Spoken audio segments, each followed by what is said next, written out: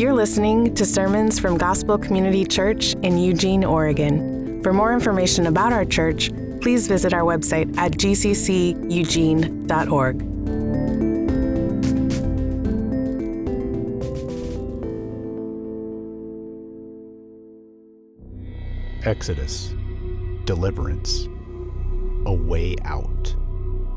When the Israelites were captive to a bondage forged by human hands, God delivers.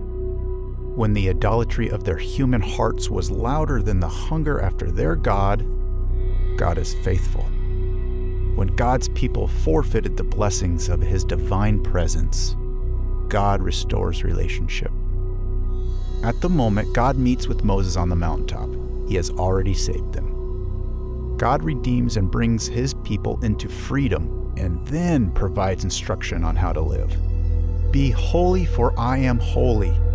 For you are a chosen people, a royal priesthood, a holy nation, God's special possession, that you may declare the praises of Him who called you out of darkness into His wonderful light. Be holy and show the nations who I am. Moses, an instrument of God's rescuing, leads the Israelites out of physical bondage in Egypt. Yet he is a mere shadow, a pale precursor to the one who leads God's people out of eternal spiritual bondage and sin, Jesus Christ, the one who came to proclaim freedom for the prisoner and to set the oppressed free. This is a story of rescue and freedom, a story of God's desire to dwell with His people, a story of grace upon grace. Good morning. If you guys would, go ahead and open your Bible to the book of Exodus. We're going to continue our series titled Grace Upon Grace, as we just saw in the video. We're continuing our series this morning, picking up on the covenant ceremony with where Pastor Brad left off last week. And it's called the covenant ceremony because we have God's covenant people, the Israelites, and we have God setting them apart. He's made them holy. He has called them. He has saved them. He has made them His people, and now He's telling them how to live. And so He's given them instruction. So God's people are set apart to live and worship God according to the way that God lays out for us in His Word. I'm going to say this up front. I think this sermon this morning and what we're covering will likely offend some people, but here's the truth. The gospel offends people because at the center of the gospel is not humans, you and me. At the center of the gospel is one human named Jesus Christ. And so what we bring to the table is our sinful nature. What Christ brought to the table was His sinless nature, and He makes an exchange with us. And so the gospel doesn't allow for humans to get glory, to be the hero of the story. It doesn't allow for it. The gospel only allows for one person to get all the credit and all the glory, and that's Jesus Christ. We don't like that because we like to be the heroes. That's why our mission statement says, make Jesus the hero. So just to tell you guys, we're going to be talking about all sorts of stuff this morning as we work through this. We're covering a lot of ground in just a couple of chapters. So let's pray. Father, thank you for your word. Thank you for our church family. Thank you for everyone that is here right now. Father, we recognize that people walk in on a Sunday morning with an array of emotions. Some feel guilt over their weeks. Some feel shame over their lives. Some feel fear and anxiety over being in social settings like this. Father, we recognize that there's people in this room that are hurting and grieving, going through difficult situations and circumstances in their life. What we recognize is this, that Jesus, pain and suffering is not something you are disconnected or removed from, that we serve a God who walked this earth. We serve a God that is well acquainted with grief, with pain, and with suffering. Well, we serve a God who sent His Son to come in and remove our guilt, remove our shame, and remove our fear, give us an identity secured in Christ to come in and worship, to hear from you, to hear from your word, to be exhorted, to be challenged, and to be reminded of who you are and who we are in Christ. Father, let your word challenge us. Let your word convict us, and let your word humble us. Let us receive this morning what you have for us. Let us not receive what you have for us to be listening for the person next to us or other people in the room. Let us first receive what you want to communicate to us, and then let us take the gospel. Let us take the good news that's been conveyed through your word and share that to a world that is lost, through a world that is hurting, and through a world that is hopeless. We pray all this in Jesus' name. Amen. Our main point this morning is going to be God's law shows us the way. God's law shows us the way. That's what we're going to be looking at. Let me start off with this. It's that God's law is good, and it's good to have laws. In fact, I was at a park yesterday with my 3 kiddos, and what I've realized is that I don't like parks. And the reason why is it's quite simple. It's just a concentrated group of sinners all crammed together in a small space. All kids without any sort of rules or laws governing them. And then I noticed, and yes, I am judging right now, I've noticed it's with a lot of parents that are playing on their phones. So it bothers me what takes place at a park. And so I get on edge whenever I'm at a park. I'm unenjoyable to be there because I'm watching everything. In fact, yesterday, one little girl kicked my son's box, and I was like, please don't do that. To which she just stared at me for a second and then stopped. One time, I was at a park, and a boy did something mean to my daughter, and I said the same thing without please. It's a little different when I'm talking to a young man. I'm like, don't do that. To which he challenged me in a stare down for about 10 seconds, and I wasn't going to back down from it. So we were just eye to eye until he moved away, and my wife is like, what are you doing? So I think we should have some rules at parks. Maybe parents, put your phone away, watch what your kids are doing. Maybe if you're over 13, don't go to the park too. It's like the slide, when boys are running up the slide, and my kids are, some of you get it, and it bothers you too. It's like the slide, gravity moves this way, quit doing this. It really bothers me. And I'm by the slide like I'm a lifeguard of the slide. I'm like, nope, it's not how it works. It's not how it works. And then I find myself, I'm like, when someone kicked my daughter's box, I'm like, I'm not gonna take it on you. Where are your parents at? Leg for leg. You kick my daughter, I kick your dad. This is how this is going down. And so I'm angry at a park, but I'm like, there's no rules. And I think there should be some rules. Another setting where there is rules, but then the rules are violated is my daughter plays basketball.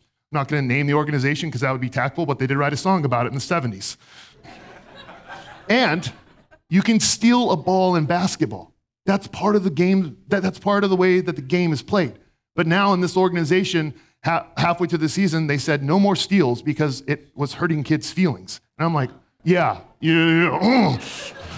Yesterday there was a kid at the game, I honestly felt so bad for him. But like he stole the ball in the air and then he like looked to his parents and the crowd was tense and he was like dribbling. He's like, it's not cheating. I'm like, I support you, dude. I literally screamed that. I don't know who he was. But they literally made it to where the rules of the game are meant to be played a specific way and honored. And then they change that, and it bothers me because I'm like, these are in place for a reason, and they're good. Like we have certain laws in our land that are good laws. Don't drink and drive. Let's keep that law. That's a good law. What we have to see as we look at God's law this morning is it sits inside of a certain context for Jewish people, certain time, certain place, certain people. But it comes from a good God, and it's really good, and we should look at it, we should read it, and we should see it that way. And so that's what we're going to look at this morning, is God's law is good, but God's law shows us the way. But before we dive into Exodus 21, where we're going to be at this morning, let me just explain something, because this is going to be helpful. Maybe you've been a Christian for a while, maybe not, but this is just going to help you understand God's law. John Calvin, Protestant reformer, gave 3 uses of the law. These were the uses that he established for God's law. He said the first one is it's intended to be a mirror, okay? R.C. Sproul says that by studying or meditating on God's law, we attend the school of righteousness. So when we look at God's law, we should look at it and go, whoa, it's holy, it's good, it's righteous, because it came from the source of goodness and righteousness from God. So, but it's meant to be a mirror because as we look at it, we go, no one lives to that standard. The second is that it's a restraint for evil. It cannot change the heart, but it can protect the righteous and uphold justice in our society, which is why Paul says in Romans 13, to obey the laws of the land, because the laws of the land are meant to uphold justice. And then the third one is that it reveals what pleases God. We are not justified. Let me say it again. We are not justified because of our obedience to the law, but we are saved and empowered by the Spirit to now walk in obedience to God's law.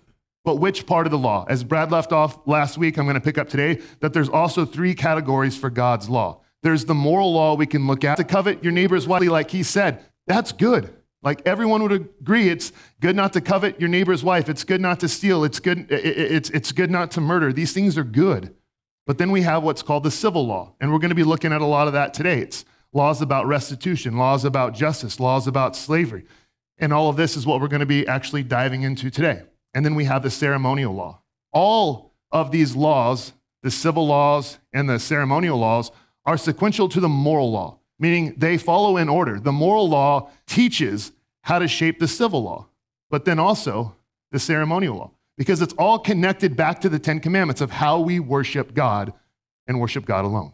So that's what we're going to look at today. What is the relevance to us? Is that we can understand that Christ said, I did not come to abolish the law, but to fulfill it. Is the ceremonial law, which created categories for people that were clean and unclean, that's been set aside because Christ fulfilled it. We can eat bacon and we can enjoy bacon. It's food that we can enjoy. We can even look at the civil law and say those principles still exist today. In fact, as we look at ox, maybe we don't have oxen, but we can have dogs. We once had to put our dog down. His name was Jocko. Because our vet told us that he essentially had a screw loose and that he had to document that. And that if our dog then turned on someone else and attacked someone else and they called him up, he would have to honestly tell them that our dog did that, then we would be liable for a lawsuit. Those principles are still rooted from God's civil law that we see and that we're going to look at today in the Old Testament. And so I believe the civil law and I believe the ceremonial law were for a certain people, the Israelites, in a certain time, in a certain place. But we still have those principles with us today. And I believe that God's moral law, the 10 Commandments, is still binding to us. It's just not the way in which we come into a right standing with God. It never will be. And so therefore it eliminates pride because no one gets to say, well, I've upheld these ones and you haven't upheld these and I've done these better and I've done these better, because in Christianity, there are two categories. That's it. They're oppressed and oppressor, which we're going to see today. Those are ideological categories that are breathed in to God's word from a worldview. Christianity has two categories, sinner and sinless, meaning that we all are sinners who have violated and sinned against God's law. We are all in need of grace. And the only way, the way that we're going to get there is by grace alone, through faith alone, in Christ alone, which is why Jesus says in John 14:6, I am the way, the truth, and the life. In fact, the main point of today, God's law shows us the way. Christianity in the first century was referred to as the way. Acts 9:2 shows us this. And it says, and asked him for letters to the synagogues at Damascus, so that if he found any belonging to the way, capital W, men or women, he might bring them bound to Jerusalem. So they were being referred to, Christians were, as the way, because it says this, I am the way. We also see in Matthew 7:13, it says this, enter by the narrow gate. For the gate is wide, but the way is easy that leads to destruction. And those who enter by it are many. Why? Because it's hard to not want to place ourselves at the center of the story and be the hero. So we're going to see that God's law shows us the way. What God's law is going to show us is that we haven't, we can't, we didn't do it. Christ did it. He's the only way for us to come in right standing with God. And because after we place our faith in him, he gives us his spirit, we're empowered to live a life in obedience to God. Chapter 21, God's law shows us the way. We're going to look at slavery right here, 21, 1 through 11. Now, these are the rules that shall be set before you. Pause. You're like, we're not going to get very far this morning. The Israelites have been delivered by God's grace. We're saying this week after week. God did not say, here's my laws, here's my rules, obey them, and then I'll consider delivering you. God said, I've saved you by my grace. I brought you out of captivity. I brought you out of oppression, and I brought you safely on eagle's wings in to my protection. Now, here is how you live. You live this way not to get saved, to get God's love, to get God's approval. You live this way because you have it. But also recognize this. Imagine, you have several million people out in the wilderness. The only law that they've understood is they were oppressed for 400 years by Egyptians. They don't know how they should be governed. They don't know how to interact. They don't know civil laws. They don't know these things. So God is stepping in saying, let me show you how to live. Let me break these things down for you because this is going to be good. This is going to help relationally. If the summation of the law is love God with all your heart, your soul, your mind, and your strength, and love your neighbors yourself, these rules are intended to do just that. That's why they're laid out for us. That's why God is laying them out for the Israelites. Verse 2, when you buy a Hebrew slave, he shall serve 6 years, and in the 7th he shall go out free for nothing. If he comes in single, he should go out single. If he comes in married, then his wife shall go with him.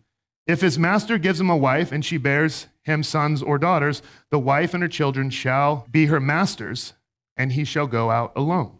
But if the slave plainly says, I love my master, my wife, and my children, I will not go out free, then his master shall bring him to God, and he shall bring him to the door or the doorpost, and his master shall bore his ear through with an awl, and he shall be his slave forever. Verse 7, when a man sells his daughter, a slave, she shall not go out as the male slaves do. If she does not please her master, who has designated her for himself, then he shall let her be redeemed. He shall have no right to sell her to a foreign people, since he has broken faith with her. If he designates her for his son, he shall deal with her as with a daughter. If he takes another wife to himself, he shall not diminish her food, her clothing, or her marital rights. And if he does not do these things for her, she shall go out for nothing without payment or money. It's very important for us this morning to understand this. When we read the word slavery, and when we see that word here, to not read it anachronistically. And what I mean by that, that's your $3 word this morning. Acronisms or anachronistic readings is a hermeneutic lens in which we read. And what we do is we take 19th century slavery, which was oppressive, evil, and awful. And every person should praise God for the Emancipation Proclamation that took place in January 1st of 1863. But what we tend to do is we tend to read that form of slavery specific to African Americans and read it into the text. That's an anachronistic reading. We're taking something now and reading it back into it. We have to read it from this setting. Even in the Roman Empire in the first century, 10 to 20% of the Roman Empire existed within slavery. So out of 20 million people, that's anywhere from 5 to 10 million people. In this setting, a better phrase, a better term would be indentured servant. Because you have to see, this is not racially driven. This is Hebrews with other Hebrews. This is Israelites with other Israelites. And so what is happening here is that people would get themselves into debt and in a position that they couldn't pay for. And what they would do is they would hire themselves out to someone else and say, I will work off my debt to you. But what we can see here from this text is there was timelines and constraints with it. It could only happen for 6 years. And on the 7th year, they were to go free. And not only free, this is what's amazing.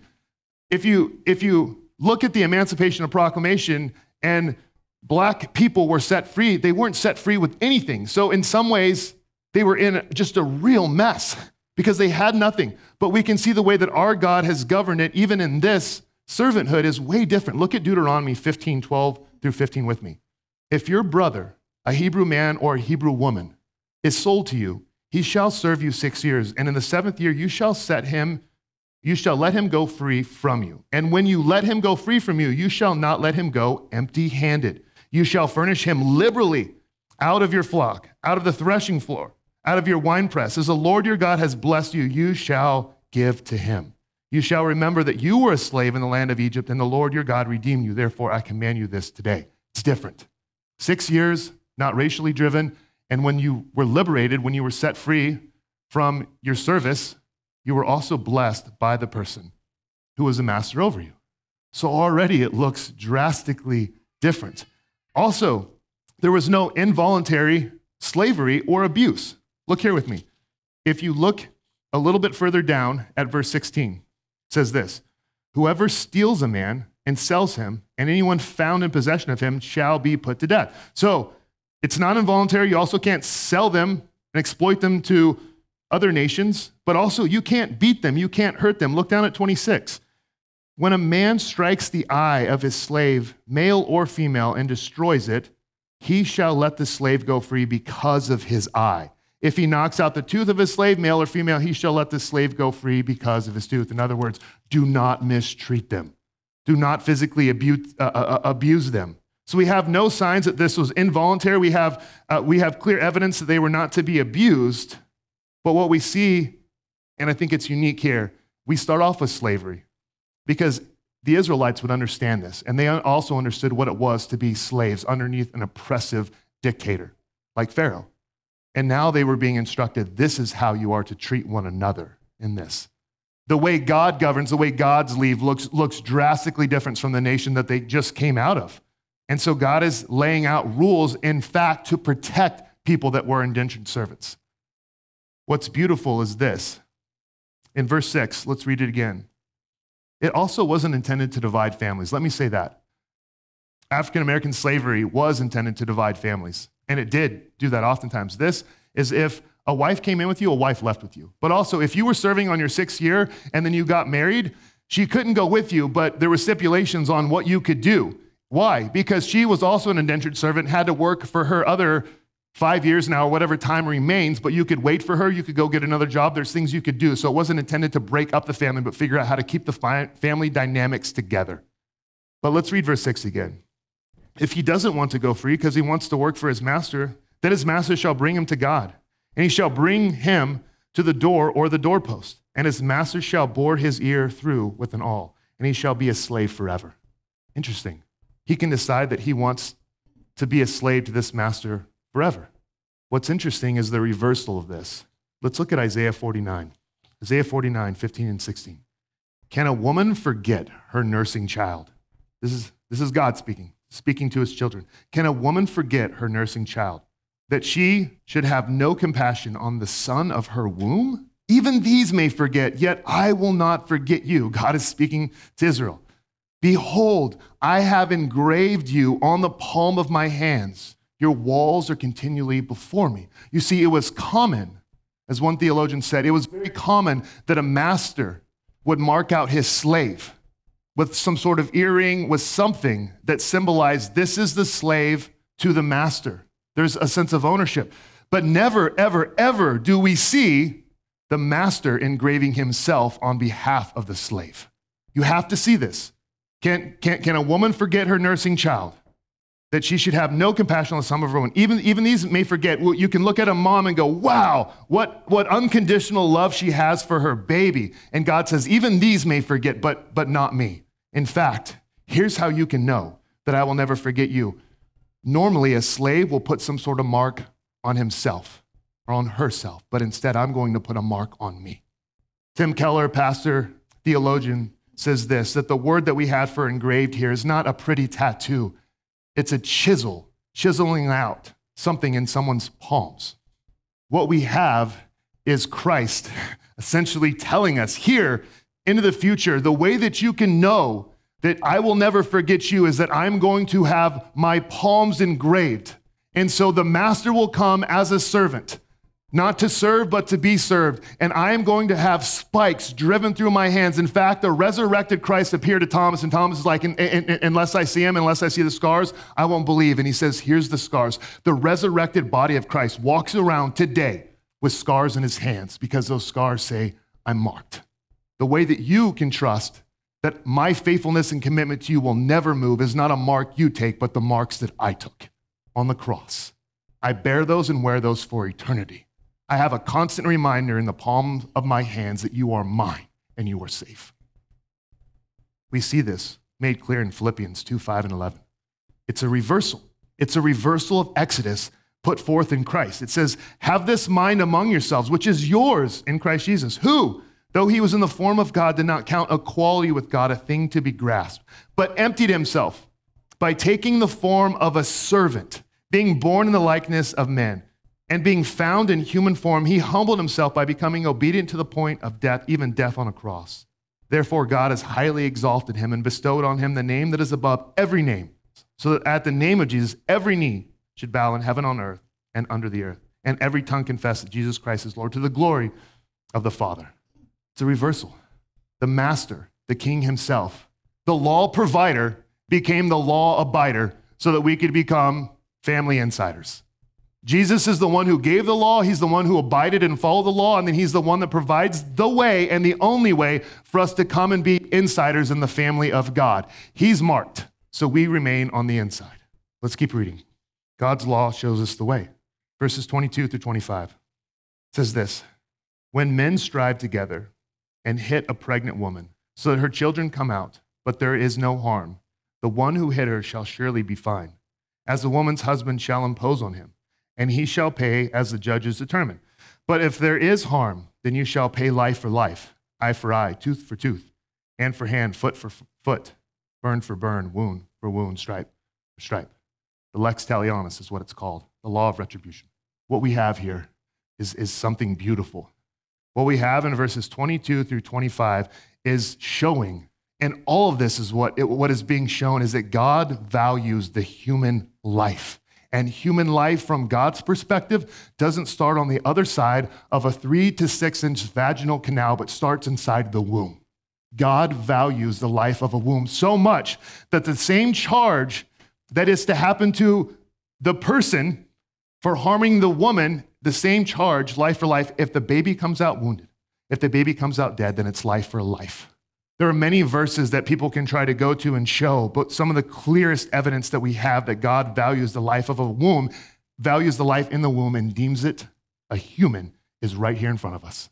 This is what's to happen. If two men are in a squabble, they get in a little fight, something happens, it's accidental, and they hit a woman, this is what's intended. If they hit a woman in such a way that they kill the baby and the baby comes out dead, then it's life for a life is what God says. Which means this, regardless of the nonsense that our culture tells us, the life inside of a womb is a human life. And aborting a child is murder according to God's word. Strong language, I know. But it's strong language because our culture has constantly told us something else. It's your right, it's your choice, you can do what you want. But the truth is, from God's perspective, and we should adopt the same, that baby inside the womb is a human and should be honored and treated as such. In fact, oftentimes, women that fight for women's rights wouldn't even be able to fight for those rights. Logically, if abortion had taken place on them, their existence is proof that they have logical minds to rationalize with and put a fight forward because someone didn't end their life. A lot of the terminology shows that we don't even like the language. We call it fetus, which actually means infant. We call it termination, which is killing. So we've tried to soften language to make it more palatable for us, which is really sad because according to God, human, and it's a life, it's a human. And what all the law is showing us is that human life to God is valuable, so valuable. In fact, how we treat other humans matters. One of the constant arguments that we hear, what about rape or incest? Which if you look at the statistics, it's very low. But even in that case, let me say this. As a husband of a wife who I adore, as a dad of 2 little girls, the father of a son, one thing I'm constantly teaching my son when he's ready to lash out on my daughters, I say, son, and I was never taught this, I say, how do men treat women? And he knows his response. We love them, we honor them, and we protect them. When someone brings the case of rape up, that would infuriate me as a dad if something like that happened to my daughters. And my heart grieves for any woman who that has happened for.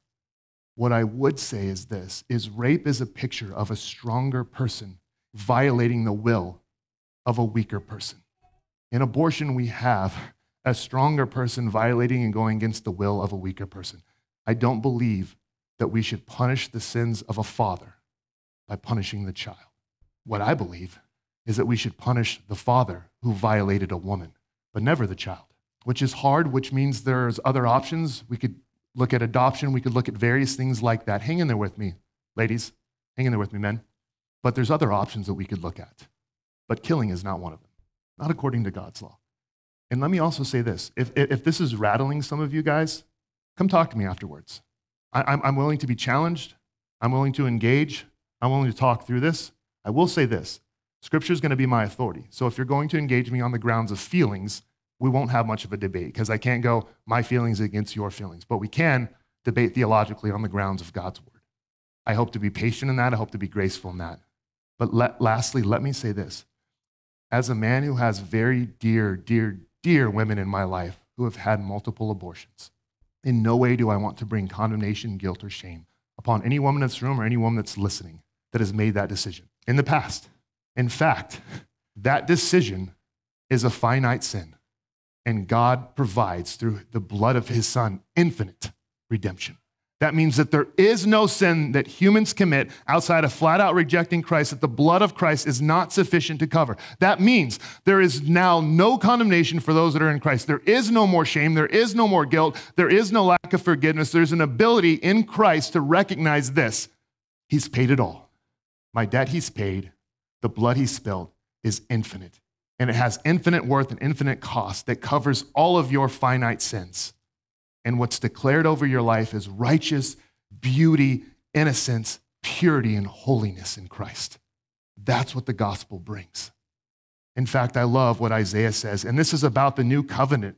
As it's being foretold, it says this, Isaiah 54:4, fear not, for you will not be ashamed. Be not confounded, for you will not be disgraced.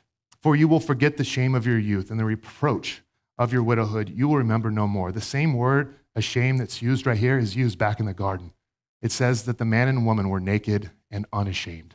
And what Christ does is he brings in and he takes on the shame and the guilt of all the condemnation of all the sin, and he brings it upon himself, becoming a curse, taking it all, and then offering the fullness of his righteousness, forgiveness, and grace. Amen?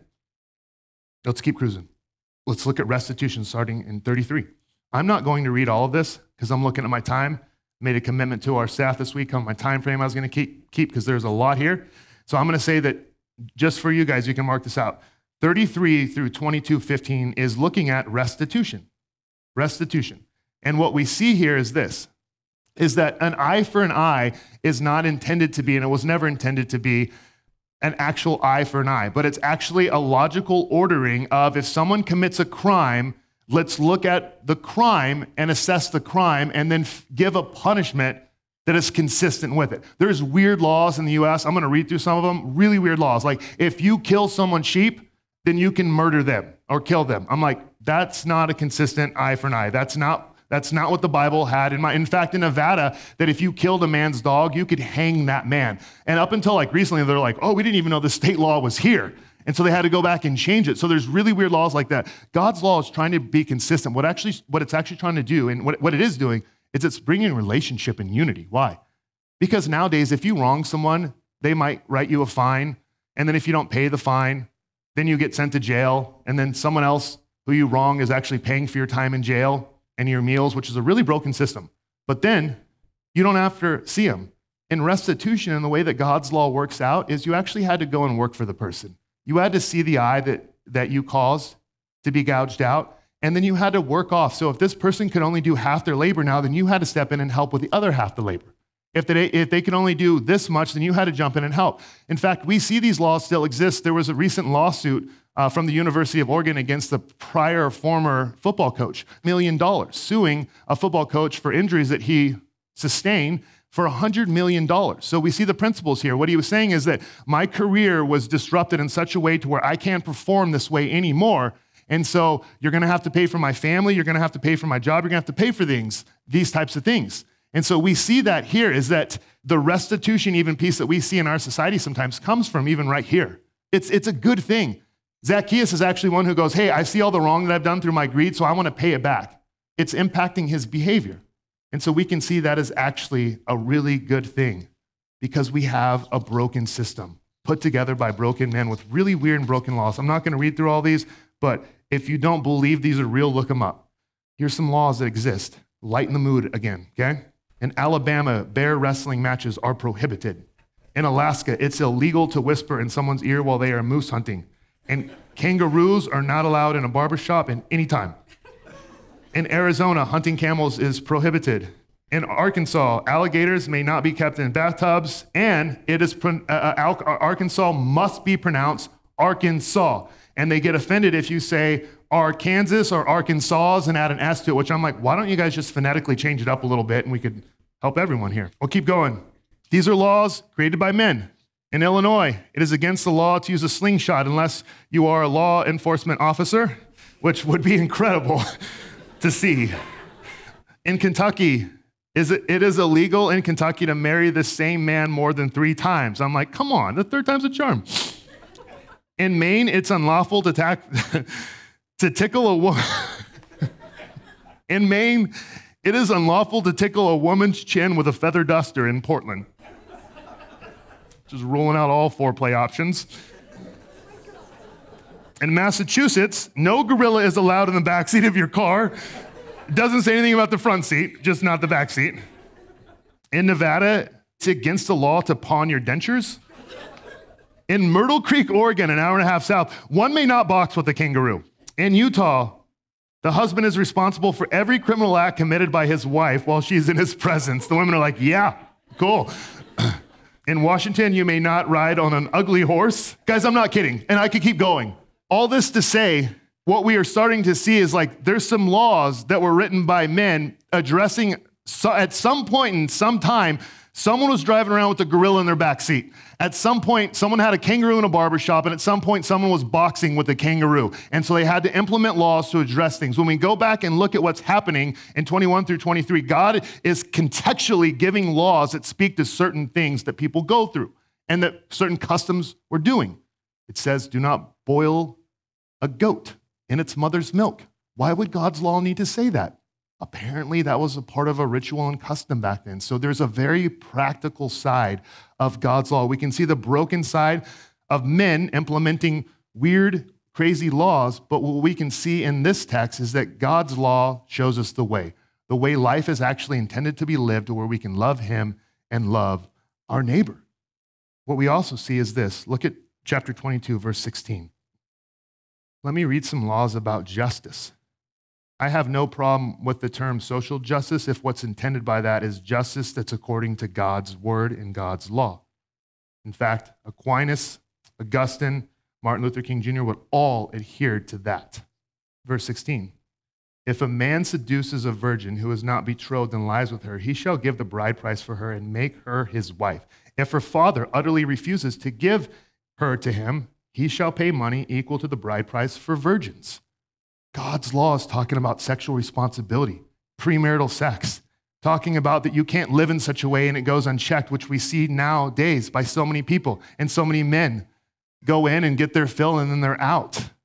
And if some of the language is like hard for us to understand, like, hey, why is there a price tag on women? Just please understand this. I have so much more in my notes about this that we can talk through, but just because something that we deem as weird in our American culture and it's not normal, just know this, there's a lot of stuff that happens in different places around the world that's much different than us. And we shouldn't just look at it and go, boy, that's really weird because it's not how we do it. And so let's try and remember that if we look at, because it's already becoming a weird thing. People nowadays ask parents for blessings in marriage, right? And some people are going, why would you do that? That's really weird. That's weird to certain cultures, but it's one that we've adopted and one that we've practiced. This was showing that women have value. And in fact, they had such a value that even if the man was going to do this and sleep with the woman before marriage, that he was going to have to treat her as such. What if God's law shaped our sexual ethic today? Would the world not look different? I like what Sean McDowell says. We've thrown out God's law. This is a result. Imagine a world in which everyone follows God's design for sex and marriage. There would be no sexually transmitted disease, no abortions, no brokenness from divorce. Every child would have a father and a mother and experience the love and acceptance each parent uniquely offers. There'd be no rape, no sex abuse, no sex trafficking, no pornography, and no need for a Me Too campaign. Think of the healing and wholeness that people would just listen to Jesus' life-giving words regarding human sexuality.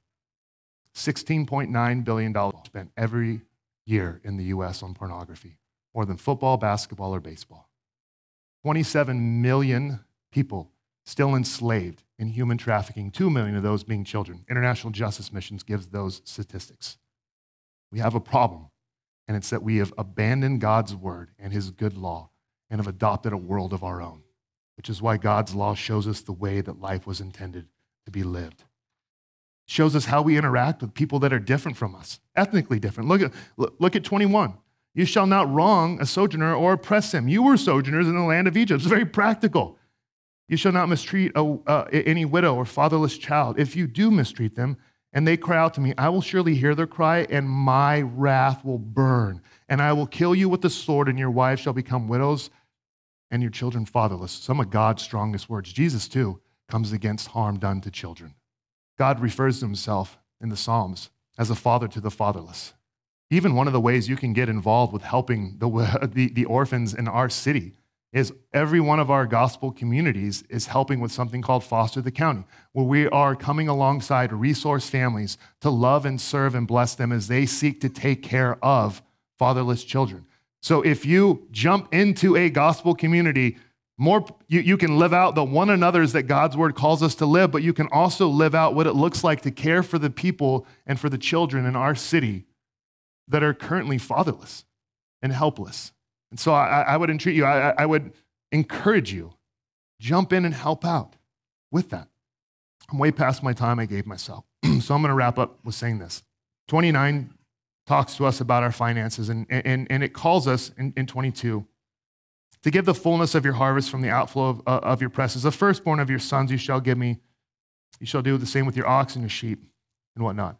We're going to be diving into finances and money next week. But church family, what if we started trusting God in this area and knowing that his way is the best? And God doesn't actually need anything for us. I love what the Protestant Martin Luther says. He says, look, God doesn't need your good works, but your neighbors do. What he was saying is that, yes, our neighbors need our good works. God has saved us not according to our works. He set us aside for good works, but it's not God who needs those to love us, but our neighbors do. What if we started with 10% and trusted God in that area? So many people I talk to and I say, tell me about your budget. And they say, well, I do this, I have debt, I have this, I have this, I have this. And then whatever I have left over here, I'm like, what if you started with that? Said, God, I'm going to set this aside for you. And I'm going to trust the rest gets worked out from there. I wish many Americans and Christians would do that. That way the local church is empowered to even help take care of the orphans in our city. Let me close with saying this. My intent in all of this is to show this. I'm going to read a quote by Donald Barnhouse, who says this. It's not going to be on the screen, so just try and listen closely. Barnhouse speculated that if Satan took over Philadelphia, the city where Barnhouse pastored, all the bars would be closed, pornography banished, and pristine streets would be filled with tidy pedestrians who smiled at each other. There would be no swearing. The children would say, yes, sir, and no, ma'am. And the churches would be filled every Sunday where Christ was never preached. In other words, our job and our goal as Christians, and with the sermon this morning, is my goal is not to convert someone from pro-choice to pro-life, to a sexual ethic, according to God's word. Our job is to present the gospel to people. Present to them the gospel, the only thing that can take someone from a dead heart, a heart of stone, and give them a new heart that it can actually walk in obedience to Christ. You might be pro-life, you might not ever cuss, you might obey all the rules, you might have a great sexual ethic, but your heart can still be dead without the Spirit living and abiding inside of you. So let me say this. Christ Jesus came on this earth to live according to the law. He was the law provider who told us this. He was the law abider. He followed it. But then he went to the cross and died a criminal's death so that he could make everyone through faith in him insiders into his family. We'll end with what Ezekiel 11:19 says. God realized the Israelites were liberated from the Egyptians, but they weren't liberated from their hearts. They needed new hearts. We need new hearts. I will give them one heart, and a new spirit I will put within them. I will remove the heart of stone from their flesh and give them a heart of flesh. God's law shows us the way.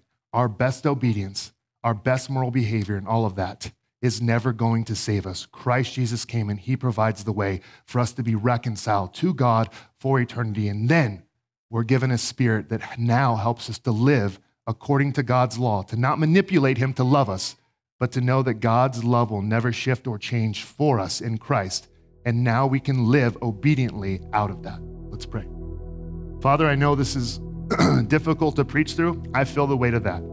But we thank you for your word, and we thank you for the value of human life. We thank you for your good law. We thank you that your law, God, shows us the way. And what it ultimately leads us to is it leads us to this true fact. We cannot, Christ did, and we celebrate what he has done. In Jesus' name, amen.